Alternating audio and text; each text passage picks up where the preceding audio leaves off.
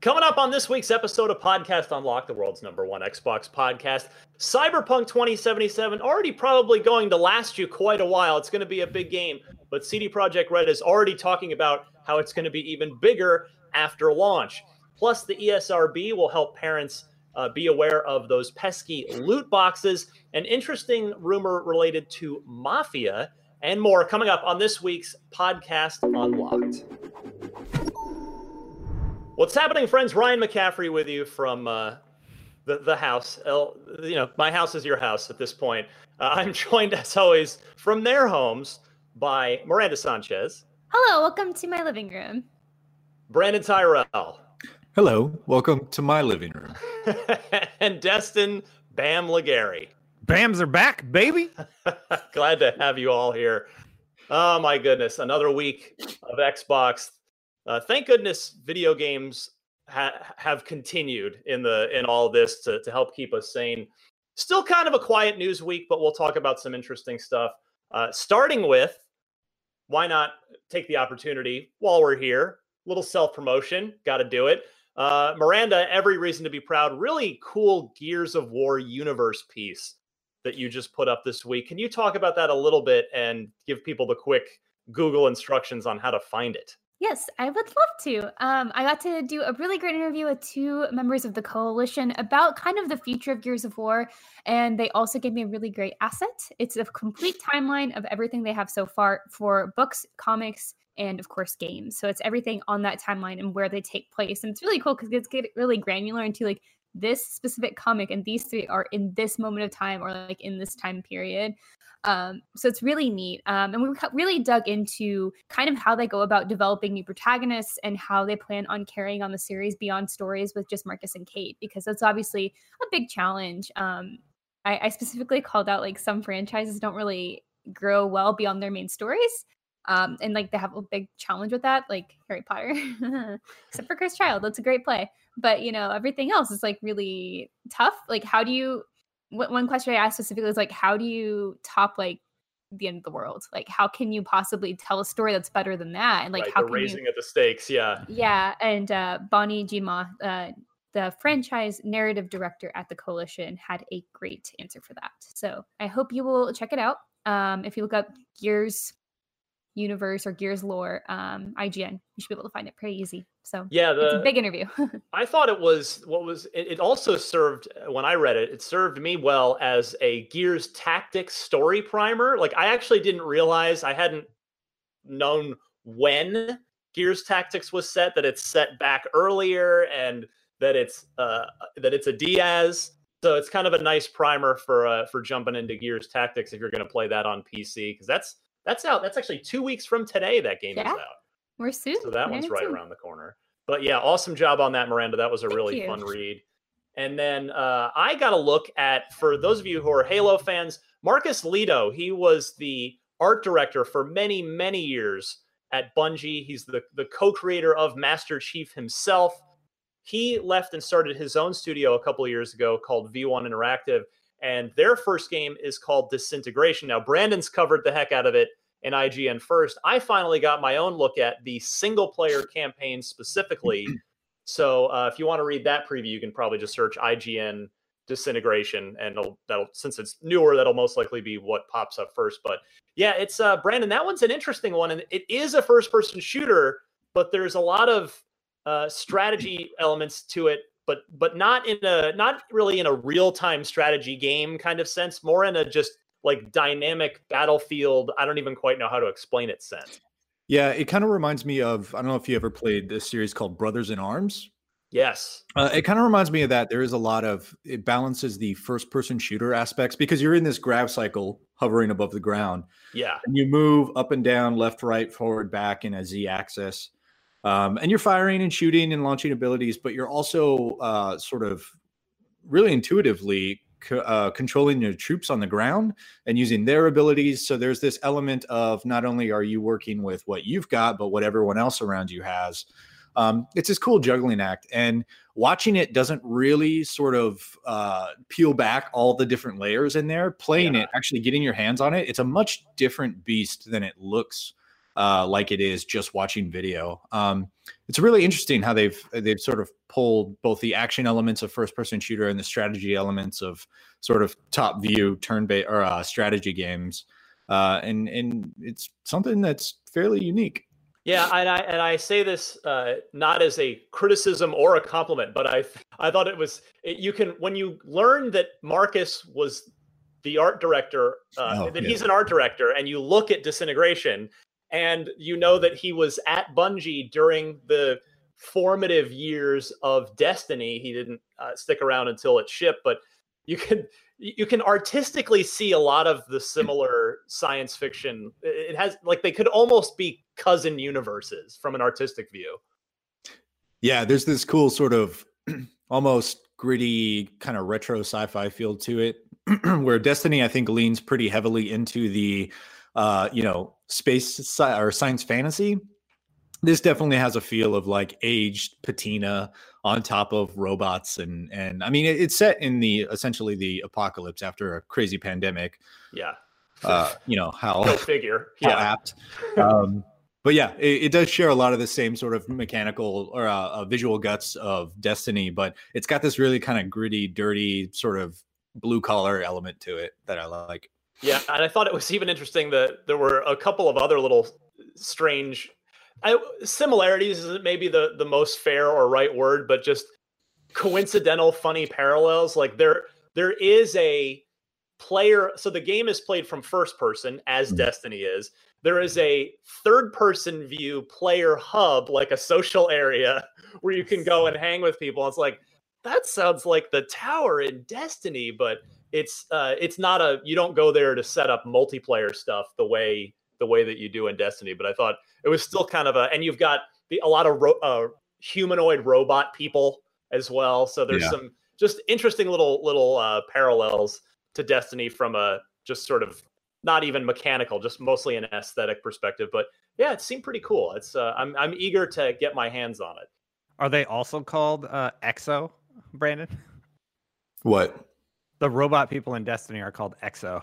No, they're called integrated, I think. Yes. Is that the term? Okay. Yeah, because you have the naturals. Basically, you have they figured out how to transfer your consciousness basically into a robot body, and there's this faction of people that now want to go back to being human after being robots. So there's kind of interesting, and the story hopefully is going to be pretty cool. They're saying an 8 to 10 hour single player campaign. There's different grab cycles and you get a different crew on each mission on the strategy side. So yeah, definitely intriguing. I mean, we talk a lot about, hey, it'd be nice to have a genuinely unique first person shooter, and this will hopefully fill that need. Brandon's played it. I haven't actually played it. I just kind of got a hands-off demo here in the pandemic age of things. But in any case, looking forward to that one. Yeah, and also, goes without saying, there's also a full multiplayer suite on that as well. Yeah, team-based 5v5 objective stuff where each you pick your crew, which is your grab cycle, but also the little squad crew members that you have, and they're all themed. One of them is like the crazy clowns. One of them are like the cybernetic, futuristic DJ kind of hacker style, so they've all got their own cool little aesthetics, but each of them plays a little bit differently, sort of like a hero shooter almost, or kind of a MOBA. And then the one other quick sort of programming note I wanted to mention here before we move on to the news proper here in just under a minute is Cam Shea, the editor-in-chief of our IGN Australia team. He took a deep dive at Minecraft Dungeons, which, Miranda, I know you've played a little bit and enjoyed. I've been playing a little bit of the beta as well. And I have to say, again, just at the risk of repeating ourselves from shows past, it's pretty neat. My 8-year-old daughter she was curious to watch because she's really down the Minecraft rabbit hole right now while we're all stuck at home. But she kind of got bored of it because there's no crafting. It's just all killing and looting. But me as a Diablo fan, I thought it was interesting. So look out for that on IGN as well. All right, let's talk podcast news. There's plenty of IGN Xbox news to get to. Few things, but they are all of interest. Cyberpunk 2077, my friends, still on track for early September as of now.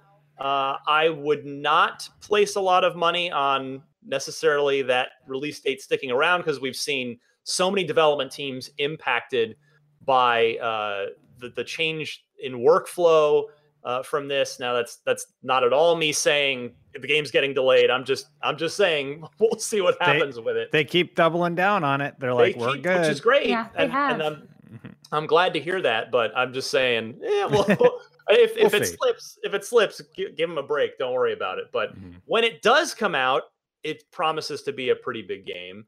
However, there is some major DLC already planned for it. Now, this comes by way of a translation from IGN Poland. So CD Projekt Red president Adam Kaczynski saying that expect expansion sizes to be no less than The Witcher 3. Now, Blood and Wine and Hearts of Stone, they're 40 hours. That's about 40 hours worth of stuff. So that's quite a lot. So now, as to when CD Projekt Red's going to talk more about this, Kaczynski told CD Projekt Red investors, this comes from an investor call, says, expect a similar scenario to what we had for The Witcher 3. So what do you guys make of this? Do you even, I mean, it goes without saying that every developer, every publisher wants to extend the life of their game, but it's almost like The Witcher 3 stuff was good, but man, who needed, there's already so much there. I needed it, Ryan. Yes. I needed it. There are plenty of people who were very into the I DLC. know, yeah. I think this news comes as a very exciting announcement. Welcome. Yeah, Witcher 3, one of my favorite games of all time. And those expansions, I mean, the base material in Witcher 3 is already amazing. And the expansion material almost seemed to like flesh it out even more. Like there was more personality in there. So I really like, I like everything that they're saying right now. Like more Cyberpunk sounds great. And we already know there's going to be a wait for multiplayer to come online. So this might help to bridge some of that gap because the wait's going to be substantial. So, there's nothing wrong with this at all. Like this is all good news. So hearing this news, for me, the first thing that I jump to is, I wonder how they're going to implement this DLC. Are there going to be large sections of the city or the map that aren't unlocked? Are they going to add a place that we go to? And I'm just basing that off how like GTA has handled it in the past. I remember back in, I think it was GTA 4, you actually went to a different location and experienced Ballad of Gay Tony. Or am I incorrect in that? Or did they utilize the same map? Boy, I'm trying to remember now. I don't recall Ballad of Gay Tony or The Lost and Damned having new content. But now I got to look it up now because now the audience is like typing furiously in the comments right now. So that was then, and it was so long ago, I just can't remember off the top of my head. But I'm wondering how they're going to handle it with Cyberpunk. Is it just going to be a new narrative storyline that still takes place within the same city? Are they going to expand the size of the city? Are we going to be able to explore new areas? What would you guys like to see the most? For me personally, I'll go first. I would love it if they just had a killer storyline within the same world. Maybe like a building becomes unlocked and we have to take out some of the corporate types, and I'd be okay with that. That's one way where they could still have the structure there, but maybe it's locked off until they're able to finish the DLC and craft the storyline for that space. I'd be okay with that, and I would be really intrigued to see what they do with that, even if it means revisiting old locales with really, really good narrative beats. What about you guys? Miranda, any thoughts? I want a new place to go to. Yeah? My hope is that everything's unlocked like as far as it can be, because obviously they can't fill up every single building they have, and there are going to be things you can interact with, but I think it's a little bit more exciting to go to somewhere completely new to discover everything that's different there and not have to revisit places you've probably spent a lot of time in already. Yeah, what do you think that would be? Do you think that would be like a new city, or what could they do? South of the city. I don't know. I feel like there's a lot that you could do. I don't really know. Obviously, we haven't played Cyberpunk. We've only seen demos at E3. So it's kind of hard to say where exactly they would expand to. But I feel like if there's something going on with other cities nearby or something, it could be a nice way to keep going with a different kind of storyline that's exciting, but not going to impact what you're already doing in your city. somewhere on the outskirts of town. Yeah. In the suburbs. I did check. My memory did hold up. Those two GTA 4 expansions did not feature new geography. They were in the same Liberty City. Yeah. So okay, good to know. All story, all story and missions, and they were both very good without having to have a new space. What did Project Red do with Blood and Wine? I didn't play that expansion. Like, what was that like? Brandon, you played it, right? Yeah, it was I'm really protective of Witcher 3 story beats, so I'm not going to get. I don't want to know the story. Did they go to a different location? Was it in the same space? How did they handle that aspect of it, design-wise? Little column A, little column B. Okay, so there was new spaces.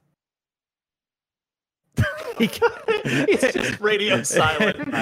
Yes. I mean, dude, it's been like 5 years. I think the statute of limitations is up. Everyone people are playing it right now. So. That's true. That's fair. After the Netflix show, that's the thing is after the Netflix show, that game sales of The Witcher 3 just skyrocketed, and I don't want to ruin it for anyone.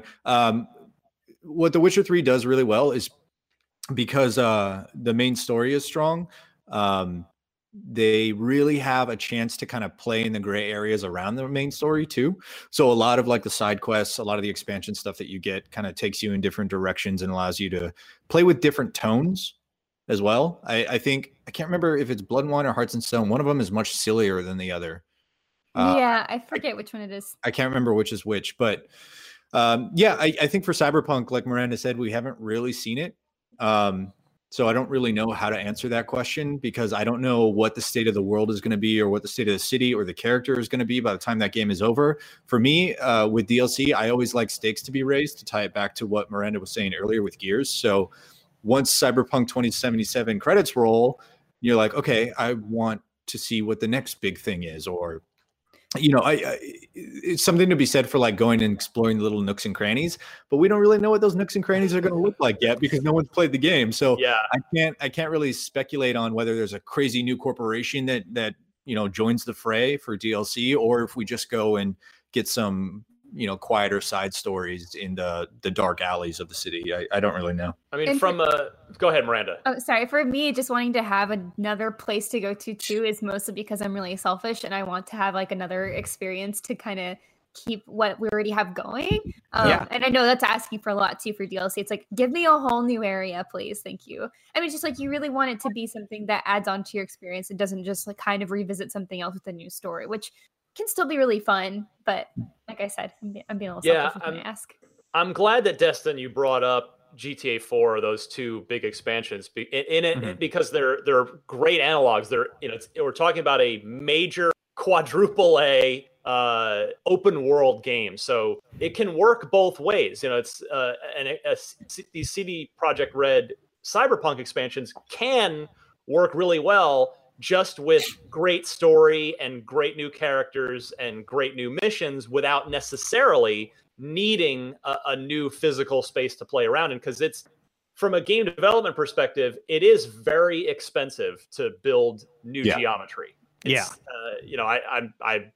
don't have numbers, obviously, but it's compared to just because in the expansion, you're going to definitely need new characters, new VO, new story, new missions. But if you have a new space as well, that's probably adding maybe as much or more work than the rest of that stuff combined. So it would be quite a tall order. Now, the good news is CD Projekt Red is not constrained by money or time, really. They've got plenty of both. So if they do decide, hey, we want one or more of these DLCs to be set in a totally new place, they'll build that out. They'll build that into their plan, and they know that the odds are that they're going to make their money back on it with the long tail on the game. So yeah, I agree with you guys. It's going to be interesting. I admire their honesty, really, of just saying, hey, we're going to more or less stick to the Witcher 3 plan, because that was a plan that worked well for them financially, clearly production wise, but also works for players too. So that's really what it comes down to there. Our next story this week, the ESRB. I know we go from we go from a really boring topic like Cyberpunk to a riveting, just absolutely gripping topic like the ESRB and ESRB ratings. But there will now be warnings for loot boxes right on game packages as part of the ESRB stuff. So they've created an in-game purchases rating label for games, and the label will feature in-game purchases, but the label is going to actually say includes random items. That is going to be their terminology. They say this new interactive element in-game purchases includes random items will be assigned to any game that contains in-game offers to purchase digital goods or premiums with real-world currency or with virtual coins or other forms of in-game currency that can be purchased with real-world currency, for which the player doesn't know prior to the purchase of the specific digital goods. Good Lord, this is a horrifically written it's legalese. Right? Yeah, you guys get where I'm going with this.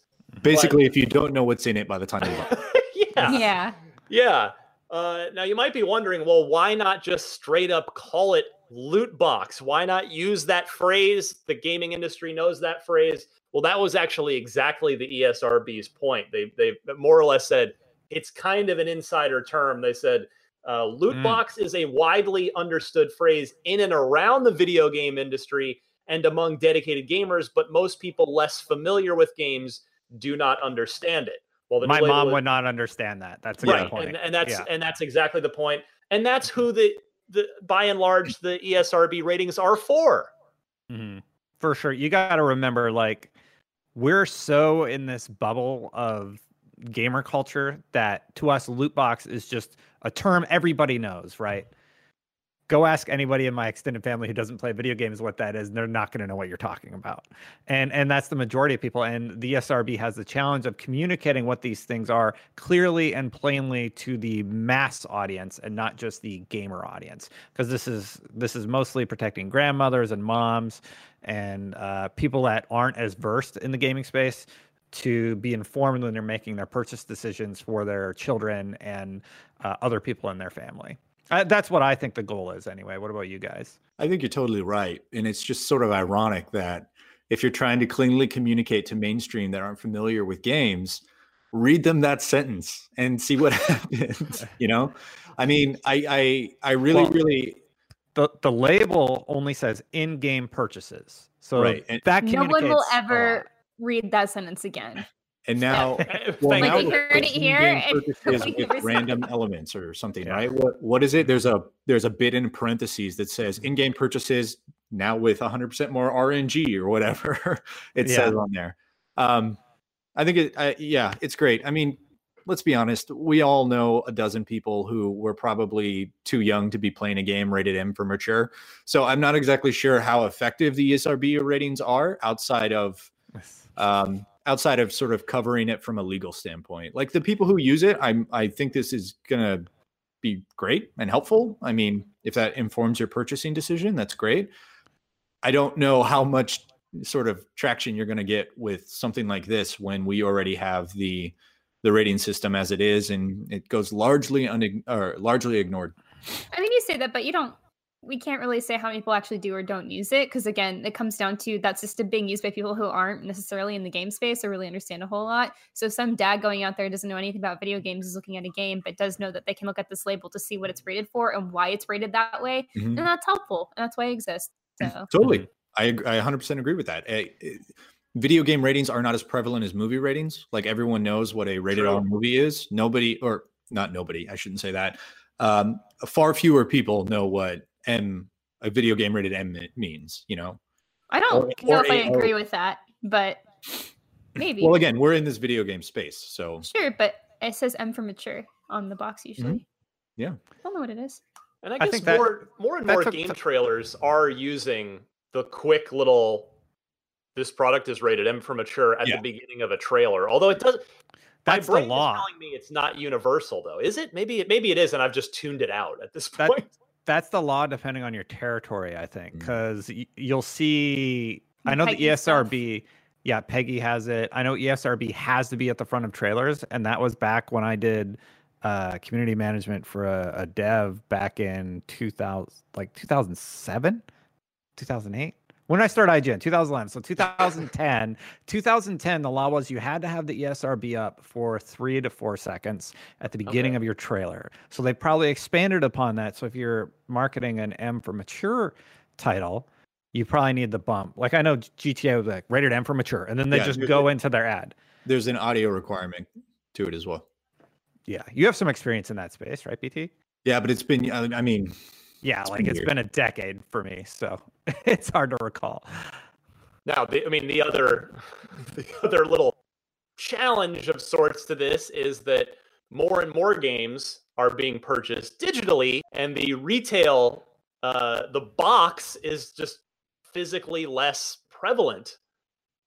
Because I'm sure even parents are buying more digital games for kids and on the storefront. So it becomes sort of the onus gets put on Sony and on Microsoft and on Nintendo to face that stuff prominently on the digital storefront pages as well.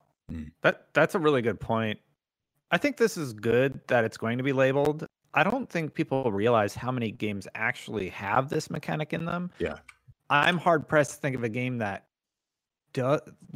fewer and fewer games don't have this mechanic. Does Final Fantasy VII have anything in it that utilizes any sort of structure like this? I don't think so. I don't think. No. Are there any microtransactions in it? Resident Evil Resistance does, for example, like the PvP space. I believe. Don't quote me on that. I'll have to Google that. But I remember there were like hero enhancements or something in that game. So yeah, this is all over the place. So this is going to be pretty common on a lot of game titles. I'm going to look up that Resistance thing. Yeah, I will say that the ESRB stuff on digital pages are pretty prevalent. Like good. Okay. It's very easy to find that. Very glad to hear that. Yeah, it does. I mean, when I think about it too, I do feel like maybe the community has forced publishers to back off a little bit. Like I feel like we don't have as many gross, disgusting, predatory loot box conversations on this show anymore the way we did even like 2 years ago. Since the Battlefront loot box thing? Yeah. I think that was the major point for it, as far as like turning points of just how gross and aggressive it was, and how I think there's a long time where people are like, hey, you have to make sure that these things do not impact someone's game. Like this can't be a pay to win situation. It can't be a way to get around something that's important. And it was that. So I think it's good that it's not good that it happened, but it's good that it's changed. Would it be apathy or empathy? The fact that it's just so common that we're just like, I don't want to talk about it. Well, that's apathy there. That's apathy. Yeah. That's how I feel about it, I think.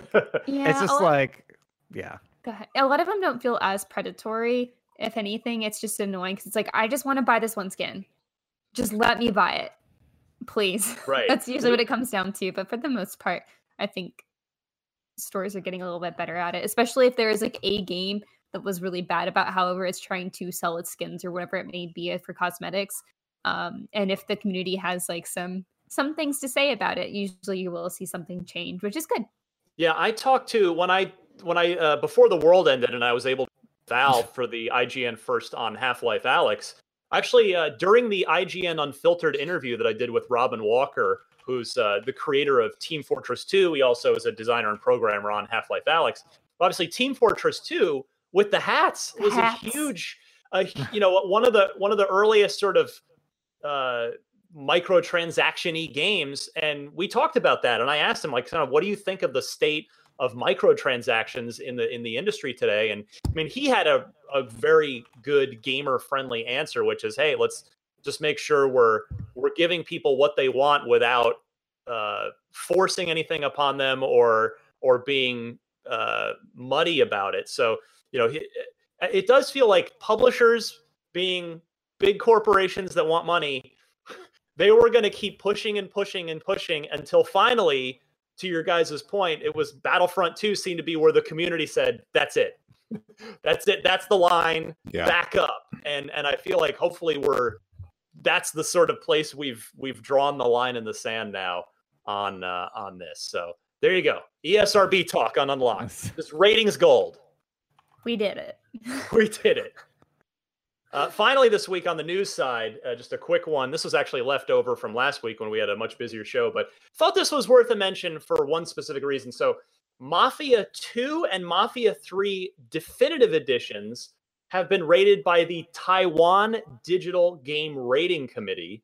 This comes, the citation for this is a tweet from the Twitter user Nibelian, which links to the website of the ratings board where the games were found to be registered by Take-Two Asia, PTE Ltd. And I'm guessing PTE is some sort of regional designation. I'm not quite sure exactly what, but I bring this up because, again, we even, I remember Destin last week, we talked about the rumors we'll cover and the rumors will not, but I bring this one up because it's usually when it's a ratings board from somewhere around the world, those generally tend to be real. Those generally tend to come to fruition.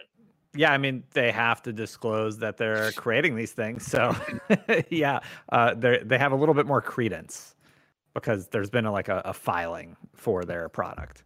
So, yeah, I see why you bring it up. Brandon was the Mafia guy, though. I played a bit of Mafia 3. Yeah. You played it. You played through it, right? No.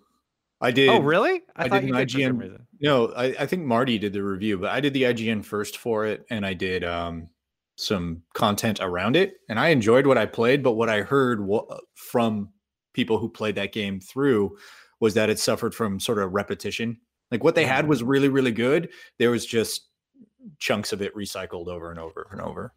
I just read the plot synopsis and skipped to the ending, and wow, that game goes somewhere. Yep. The thing, I won't ruin it for you in case you're gonna play it. Yeah, I only played. Yeah, I guess if it's gonna come back around, it's better for us to not ruin it. But what I remember, I actually only ended up playing a little bit in a preview opportunity. But what I remember most is the whole mechanic that you could feed people to the alligators in the swamps. Yeah, you'd kill someone or knock someone out and then throw them in a swamp, and nature takes its course. God damn. You got gatored, son. Yeah. Boy. Gator done. Wow. Come on. Nothing? You guys, come on. Is that a Larry the Cable Guy reference in 2020? Yeah. Yeah, that just happened.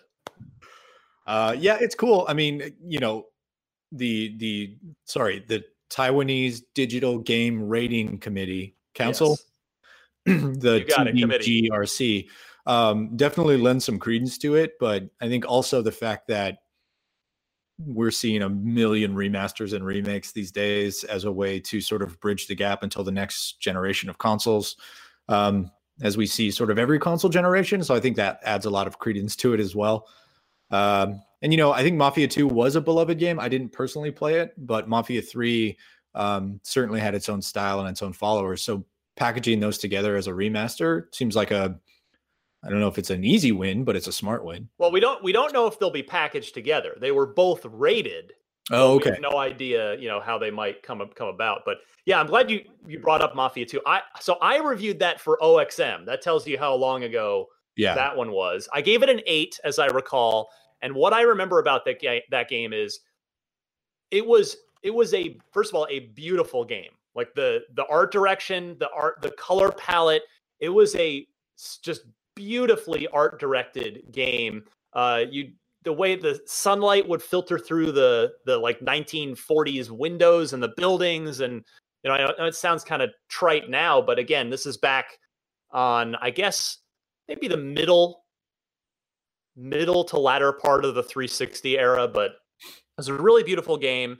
And but what its downfall for me, what held it back from real awesomeness was it was this pretty cool open world, but there just wasn't much to do with it, to do in it. There was the main story, which you just go from place to place and go where they told you to, but there just wasn't a lot of open world activities that you could do. So, that I would love to see that addressed if they're going to bring it back. But I suspect, if it's just a a remaster, they're probably not going to touch the content at all and just sort of bring the game itself back, which I'd be curious to take a look at it now with a fresh coat of paint. I mean, if they can get it running and looking nicely in 4K, sure, let's have a go. Let's see what's doing. Yeah, but even by today's standards, though, I mean, there are publishers who do the open world game. I mean, look at Ubisoft, right? Like they can turn anything into an open world game. They will find a way. They will find a way. I know it makes me nervous because Mafia 3 had the exact same. I didn't think about it until you were describing Mafia 2. Yeah. Mafia 3 had the exact same problem, which was their recreation of New Orleans with New Bordeaux, I think it was called. Correct. Yep. Very beautiful, super detailed. But you would just drive long stretches of city blocks without, you see the same 5 people. It's the girl with the yellow top and the man in the brown suit, So I don't know if that's going to be addressed. And by today's standards, I worry that it's going to feel even more empty and even more vacant than Good point. It was when it was released. A good point. Although I do have to add, just for historical fairness, your point stands, but Mafia 2 and Mafia 3 were done by totally different development teams. Fair. Of course, Hangar 13 picked up Mafia with 3, and it was the original developer that did the first 2 games. And Illusion Softworks, if memory corrects, if my memory stands, and they were based out of somewhere in Eastern Europe. I want to say maybe like Czech Republic, or they were a European developer, but very talented team. I wonder if the first game, as I'm remembering the first game now too. The first one was really good, and it was more of a like linear. It had I feel like it had the best story of the 3. Again, not having played much of the third one, but 2 was really good. You're right though. It's going to be interesting to see how it holds up in 2020. And this actually reminds me of one other remaster related topic for you guys, because Brandon, what something you said made me think about this. I want to see what you guys think here. We saw so many remasters. We railed about it on this show, by and large, in the early part of this generation, which I cannot believe that's like 5, 6, 7 years ago now. We complained a lot on this show about just it was remaster at the beginning of the generation. And I feel like that went away, and we finally got into new current gen games. But now I feel like, to your point, Brandon, remasters are coming around again. It's almost as if publishers now have seen that hey, we can kind of use these as generational bridges, financially speaking. It's not to say they don't serve a creative interest. Again, you get players that never played the original. Okay. Well, absolutely. And especially when they're done like Resident Evil 2 and 3, right? Where it's not just a fresh coat of paint. That's different though. Yeah, that's a full-on remake, which I'm all for. I think those remakes are great when they're done well, as Capcom has. But remasters seem just beginning of the gen, and now they're coming around again. Beginning of the gen, they felt not great. Like they felt very rushed, and they weren't as good as they could have been. And I think now they're spending more time on them and making them correctly, and I'm pretty happy with the remasters. Definitely the remakes, like you said, Ryan, that we've been getting. Can you give me some examples of the ones at the beginning of gen versus end of gen? Well, let's see. Put me on the spot off the top of my head. Basically, anything Capcom was releasing. I was just going to say it. Yeah. We had an unlock. It feels like we had an unlock segment there for 4 or 5 months where it was like, what is Capcom remastering this week? Yeah. I mean, It was Mickey, Castle of Illusion. There was DuckTales. There was. Oh, yeah. Oh, DuckTales was good. I don't know if those are remasters so much as they were, I think. Upports. Yeah. I don't know what the terminology we're going to. They're widescreen, so it counts. Yeah. There were some Resident Evil just straight port ups before they got into the proper doing what they're up to now. But that's Capcom, and then you had there were a lot of that just kind of came and went that I'm now, of course, completely blanking on. But it's it was a thing, and then it went away, and now it's back. So I wonder how long into the Series X generation we're going to see more remasters before we move on. But yeah, all right. I'm sorry. You ready to move on? No, go ahead. We're running short on time. Make that final point. Do it. The final point is just like, it seems like one of the ingredients in the masonry. We're going to mix our metaphors here pretty hard. It feels like one of the ingredients in the masonry that like holds console generations together, right? Like last gen, next gen, and then there's this weird overlap period at the end of one gen and into the next gen where you get a lot of remasters, you get a lot of like AA games, you get a lot of II and III, if you want to use that term as well. So like, you know, as everyone is ramping up to support a new generation, then you have more stuff bubble up to sort of bridge that financial gap, I think. Good point. Yes, indeed. All right, loot box. Let's finish strong with a loot box and an unlock block trivia segment. This loot box question comes to us from the gamer tag Madrid Knows. All one word, Madrid Knows. And on this very topic, this is an amazing segue. You're welcome. I'm a good host. No, I'm not really. This is actually purely a coincidence. You're a great host. You're the remaster. Nice. Madrid Knows says remakes/remasters seem to have been on the rise, like Call of Duty Modern Warfare 2 Campaign Remastered, which coming to Xbox in 2.5 weeks. Anyway, he says, the question I propose to you in the panel is name one game due for a remake or remaster and one that's perfect the way it is and doesn't need to be touched. My example would be, sorry, Ryan, I took yours, is a remaster of all the Splinter Cell games in one collection. You're all amazing. Hope everyone is safe and healthy during these times. So I thought, excellent question here. Name one game. I choose the entirety of the Splinter Cell series. I'll allow it. Okay, all right. I'll allow it. Play by those same rules. Fine. So, all right. I'll go first, real quick, since that one I would have said Splinter Cell, but I'll say Inside as a game that will never need to be touched from a remaster perspective.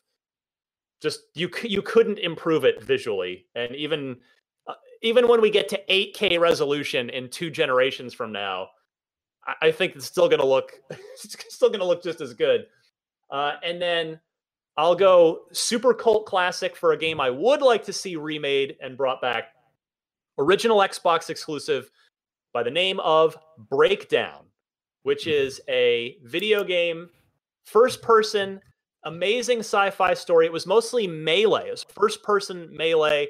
There was some shooting in it, but the shooting was not well done. That would need to be patched up and fixed. But the story would hold up to this day totally, and I feel like even the gameplay, general gameplay would too. So that's my pick. Miranda was either swatting a fly or raising her hand. I'm not sure which. Just trying to fix my camera focus, but I am ready, and I'm excited that it went to be first, so I could take this one. Hopefully, Dustin wasn't going to say it. Mass Effect, please. Mass Effect. I wasn't going to say it because I say it all the time. So. Yeah, it could use a little help. Like I love that game so much, and the story's great. It just needs a little fine tuning. Like there's just some stuff there that doesn't really work as well anymore. I think a little bit of a remaster would go a long way for them just to fix a few things, buff it up a little. Be nice. I love it. Let the rumors live on. I am so with Mass Effect remake. What's really funny is, speaking of our going back to our other conversation, this is a perfect time for BioWare to do it, right? Because Anthem is kind of on the rocks. Absolutely. And Dragon Age, we're not going to see for 3 years, so probably there, just slot it right in there. You could not be more right. I mean, it would also be some goodwill for EA and BioWare as well after they have taken it on the chin from the gaming public, so that'd be a good way to win some trust back for sure. Yeah, I'd love to play that again in an easier way, in a modern setting. One game, I guess I'll choose one that would not need to be touched, and I would like it to be untouched forever, is Undertale. Nice. The graphics for it are kind of weird, and they're actually really pretty in some points. Like some settings are super pretty. But I think if you change anything about that game, it would lose something. So I think it's good. Brandon, what do you got? I'm keeping it Xbox centric, and I know that no one was going to choose this, so I would love to see remasters of original Xbox exclusives. There's a series called Kingdom Under Fire, and I talk about it all the time. Look at you. It's basically the way I describe it to people is, the big battle in the Lord of the Rings. It's the video game. Yeah. Whether you're talking Helm's Deep or Minas Tirith, doesn't matter. Orcs versus elves and stuff, and they just armies slash, and it's basically Dynasty Warriors, but set in sort of high fantasy, Middle Earth-esque stuff. There were two of them, right? There were two. Yeah, it was Kingdom Under Fire on the original Xbox, and I believe it was Kingdom Under Fire Heroes also on the original Xbox. Then there was a third game called Kingdom Under Fire Circle of Doom, which turned it into like a third-person action RPG kind of thing, which I wasn't a big fan of. And now Kingdom Under Fire 2 just came out, and it's a full-blown MMO, which I think they got too far away from the original formula. But give me KUF and KUF Heroes and remaster those bad boys for the Xbox One X, and I'm there day one. Nice. What do you think should be untouched forever? So I was going to say Limbo, but you already said Inside. You can go with Limbo. I think aesthetically and stylistically, those games, I mean, as long as you can run them as they came out, they'll never need to be retouched. Yeah. They're like great comics or cartoons or anime or paintings. Movies. Yeah, like paintings, like an interactive painting. Yes. Video games, interactive paintings. Destiny. But sorry. I think You got another one? Yeah, I think because I was so in love with the Xbox Live Arcade. I think anything the Behemoth did really can stand on its own. Castle Crashers, there's that studio just really nailed their look and their tone, and those games can live on as is forever. Nice, good answer. Destin, what do you got? The game that never needs to be touched is The Legend of Zelda Wind Waker HD. They've already remastered it. No, I'm just kidding. Real answer, Grand Theft Auto 5. I think the single player campaign of that is fantastic. They've already touched it up for PC, so I think that one can live on in perpetuity. Also, Breath of the Wild could also just stand on its own. Games that I think could benefit from remasters or touch-ups at least. Demon Souls, I'd love to see come back with multiplayer component. I'd love to see Super Mario RPG, one of my personal favorites. Good one. Specifically the one on the Super Nintendo. I would love to see that modernized. Dustin, you're supposed to pick one. Metal Gear on the NES. 1 and 2 that actually explores the story of Big Boss. I think Konami has like a gold mine there that they're not touching on. And I was going to say Mass Effect, but it's totally fine. Miranda took it from me because I say Mass Effect all the time. Love it. All right, let's quickly do trivia here. This is oh, wait, dang it. I did not write down this person's name. I do that sometimes, and I feel really bad. Dr. Halsey. Try to credit next week. According to Dr. Halsey's journal, which was included in physical form in the box set for Halo Reach, what member of Blue Team, we were talking about Blue Team last week on the show, what member of Blue Team, these are just facts, these aren't the choices, so eluded the recovery/kidnapping team because the Spartan thought it was a game for their birthday and only came out of hiding because they were bored. Also took the clippers from the barber when they tried to shave the Spartan's head, and it took several soldiers to restrain them, and also was the fastest Spartan. So those are facts about the Spartan. Who was it? Was it A, Linda 058, Spartan 058, Kelly 087, Fred 104, or our friend John 117? I'm going to go Brandon's way first. Kelly, B, final answer. Destin. It's Kelly. Miranda. I was also going to say Kelly. Kelly's a badass. I don't know if you guys knew this. Yeah, good job. This is Everybody also from the books. Right. This is also from the Yay. books. She's awesome. Yeah. Well, What's funny is the God, what was it? The Reach Collector's Edition came with a version of Halsey's journal. Mm-hmm.